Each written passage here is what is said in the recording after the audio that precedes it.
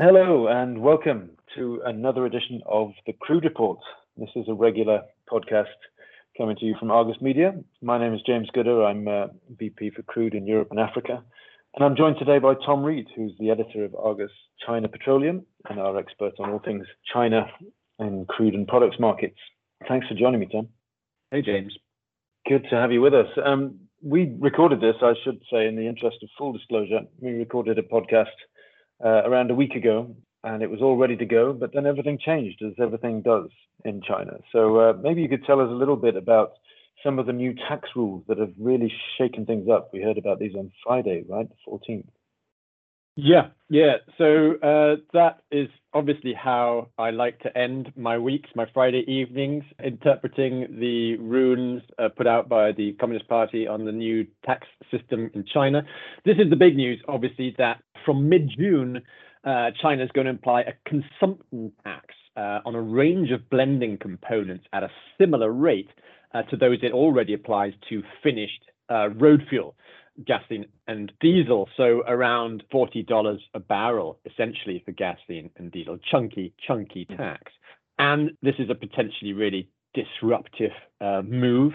We're talking about close to 1 million barrels a day of trade. That breaks down to about 370,000 barrels per day of trade in light cycle oil and diluted bitumen and mixed aromatics. Now, these are some niche-sounding products, but they have become very, very central to the way China's road fuel market operates. How so?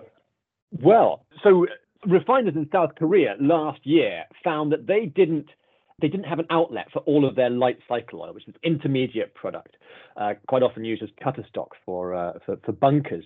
And they began sending it to China. And the reason they did this was that when the bottom fell out of the crude market in April last year, China set a floor price at the pump for gasoline and diesel, which ensured a huge refining margin. So that the price difference between gas oil in Singapore and gas oil in China blew out to about $30 a barrel. And Chinese product traders could obviously pay a lot more for light cycle oil, which they could blend with jet, which of course no one needed because no one was flying, to produce a kind of off-spec gas oil. And you get a lot of blenders and trading companies in China selling this blended gas oil at a price which significantly undercuts the refinery gate price of conventional fuel. And Sinopec, the world's largest refiner and obviously a national oil champion in China, has been cutting up pretty rough about this, not been happy. They've been losing a lot of market share to this cheap fuel. They began lobbying the government in March, just before China's annual National People's Congress met, to try and get the tax rules around this changed. They wanted essentially LCO, light cycle oil, used to produce gas oil, and mixed aromatics, basically refament, used to produce gasoline, to be taxed at an equivalent rate to level the playing field, which, it's a reasonable position for them to take. Rumors of this tax began circulating in the market in April. There was a rumor that it was going to be introduced at the start of May, so cue a little bit of panic, and then a lot of people at the same time are saying, this lead time is too short. No way can they organize this, revolutionary tax move in such a short space of time. Indeed, they didn't. It didn't come in on the 1st of May, but they have announced that it will come in mid-June. Wow. So this is clearly good for Sinopec, right? They've got what they've been lobbying for, but who's losing out? Well, that's a very good question, because they have a phrase in China: the state advances and the private sector retreats, which is, I think, to a certain extent, what we're kind of seeing here. What is good for Sinopec is going to really hammer those blending and trading companies that were making handsome profits from producing road fuels from blending tanks. Another really important thing that's happening is that in addition to taxing those which are used to produce road fuels, the government's also announced that it's going to tax a product called diluted bitumen at the same rate that it currently taxes fuel oil.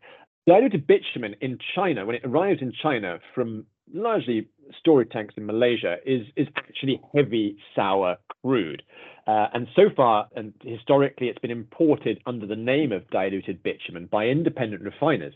And what that means is that if they're importing diluted bitumen as refinery feedstock as a product, is not eating away at these refiners' crude import quotas because it's coming in as a product. So this is another sort of salvo that has been fired essentially at the private sector as a result of these tax changes. From the mid-June, the diluted bitumen will be taxed at $30 a barrel. No one will pay $30 a barrel tax on a refining feedstock. So that is going to be a very disruptive factor in the market, in particular in Shandong, which is a big bitumen producing country. Absolutely. And what does it mean for the kinds of crude that China will be importing? Well, it does raise some really interesting questions. China is a big bitumen producer. It has a huge road building agenda. A lot of the bitumen it produces comes out of Shandong. So they are, presumably going to need some heavy sour crude. I think one of the things that's going to be really interesting is how much more competitive this is going to make alternative sources of heavy sour crude in China. Hitherto, grades like Canadian Cold Lake or Iraqi Basra Heavy or Colombian Castilla Blend, these have struggled to compete on price in the Chinese market because the diluted bitumen, which is often Marais, Venezuelan Marais, tends to price at very, very deep discounts to futures. And that does mean that other grades will struggle to price into the market. So I think, there is going to be, again, a leveling of that playing field. But I think on a net, what we're looking at is potentially a drop in imports of heavy sour crude. Interesting. I mean, a lot has changed since we last spoke about this stuff. How did the market look last week? I seem to remember you were telling me that there was more sweet crude was in demand, particularly into the independent refiners, and they were burning through their quotas, hoping for repeating of quotas for the coming year. What's the situation there? That was true a week ago. We saw the independent refiners come back into the market with a vengeance for sweet crude. There was a lot of latent pent-up demand there, which kicked in. We saw trade in Brazilian pre-salt crude in April rise to about 900,000 barrels a day. A lot of that be arriving in July. This is kind of knocked that sideways. A lot of refiners in China now are looking at the economics of crude imports going forward. But I think what's happening in parallel with this tax change is the government has also decided to crack down on the reselling, the trading of crude import quotas. The crude import quota in China has become essentially a fungible asset. And if you are running your refinery hard, you have to date been able to buy a quota from someone who's not running their refinery very hard. And the government now wants to crack down on that. That's going to have some quite interesting implications for Chinese imports of Iranian crude. I think it's very possible that we will see the amount of Iranian crude being cleared through Chinese customs by refiners on behalf of other companies really, really come down from the very high levels that we have seen in the market this year. And those really, really high inflows of Iranian crude have proved terribly disruptive to sweet crude markets. They hit sweet crude markets. They didn't hit sour crude markets, and they priced into Shandong. So if that flow chokes off, we could potentially see that Iranian crude backed out again from the Chinese market. And given how central China is to everything in these markets that we look at, is it possible then that we will see a kind of further opening up in the spreads between light and heavy as the market is starting to digest the extra OPEC medium and heavy crude coming back, China perhaps taking less Iranian crude, leaving that kind of backed out in a market that's not necessarily able to take it? Do you think we'll start to see those spreads open up further? I mean, those sweet sour spreads have been extremely high to the point now that in the Chinese market we have Lula pricing around $1.50 over futures, and we have Oman, which is perfectly good crude, but sour, pricing at just 10 cents over futures. And I think if the Iranian crude is backed out of the Chinese market, that is going to probably support prices for sweet crude because that has been displacing a lot of those Atlantic Basin imports. Fascinating stuff. So in terms of the product demand in China, how's that looking? And are these tax changes likely to affect the way the products are consumed?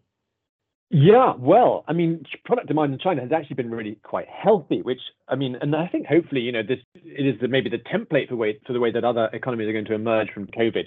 And we've seen certainly the tourism data over the latest Chinese public holidays actually rise back to 2019 levels. So, that amount of activity and with all the implications for economic output, sending quite positive signals.